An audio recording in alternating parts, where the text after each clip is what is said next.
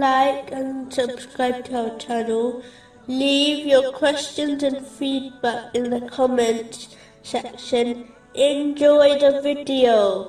Continuing from the last podcast, which was discussing chapter 40, verse 42. And I invite you to the exalted in might, the perpetual forgiver.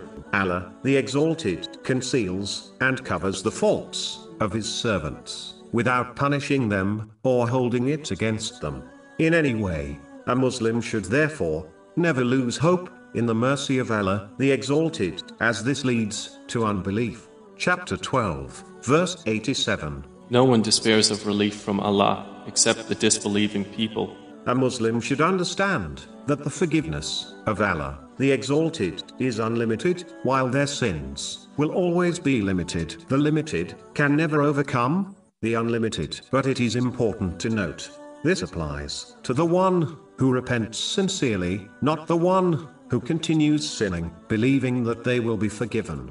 This is merely wishful thinking, not hope in the forgiveness of Allah, the exalted. Muslims should act on this name by overlooking and forgiving the mistakes of others. It is logical to understand that if one desires the forgiveness of Allah, the exalted, they should learn to forgive others. Chapter 24, verse 22.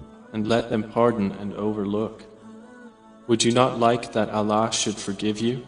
Moving on to chapter 40, verse 43. Assuredly, that to which you invite me has no response to a supplication in this world or in the hereafter. In a narration found in Sahih Bukhari, number 5534, the Holy Prophet Muhammad, peace and blessings be upon him, described the difference between a good and bad companion. The good companion is like a person who sells perfume. Their companion will either obtain some perfume, or at least be affected by the pleasant smell. Whereas, a bad companion is like a blacksmith. If their companion does not burn their clothes, they will certainly be affected by the smoke.